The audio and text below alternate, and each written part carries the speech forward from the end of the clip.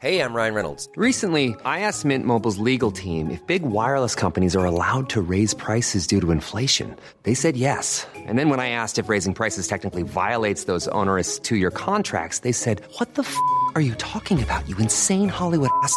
So to recap, we're cutting the price of Mint Unlimited from $30 a month to just $15 a month. Give it a try at mintmobile.com/switch. $45 up front for 3 months plus taxes and fees. Promo rate for new customers for limited time. Unlimited more than 40 gigabytes per month. Slows full terms at mintmobile.com.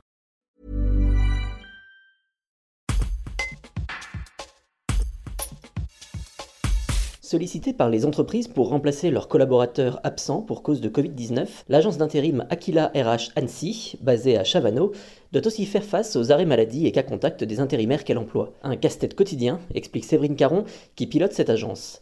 Un reportage d'Isabelle Davier. Nous sommes une agence de travail temporaire et recrutement spécialisée dans différents domaines. Nous, notre spécialité est plus les secteurs du bâtiment, un petit peu de tertiaire.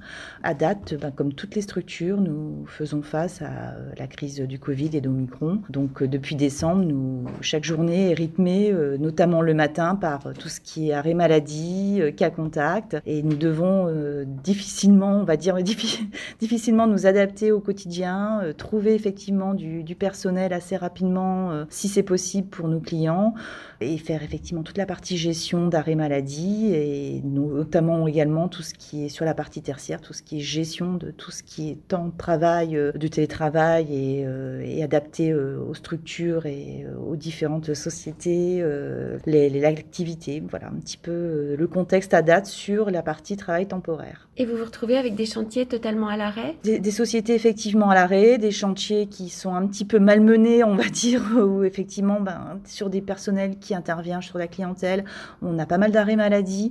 Donc effectivement, les structures essayent de faire face comme elles peuvent, de s'adapter. Ça demande énormément de flexibilité, que ce soit au niveau client ou que ce soit au niveau agence. On doit être, on va dire, proactif sur tous les secteurs. Tired of ads barging into your favorite news podcasts? Good news. Ad-free listening is available on Amazon Music for all the music plus top podcasts included with your Prime membership. Stay up to date on everything newsworthy by downloading the Amazon Music app for free or go to amazon.com/news ad free. That's amazon.com/news ad free to catch up on the latest episodes without the ads.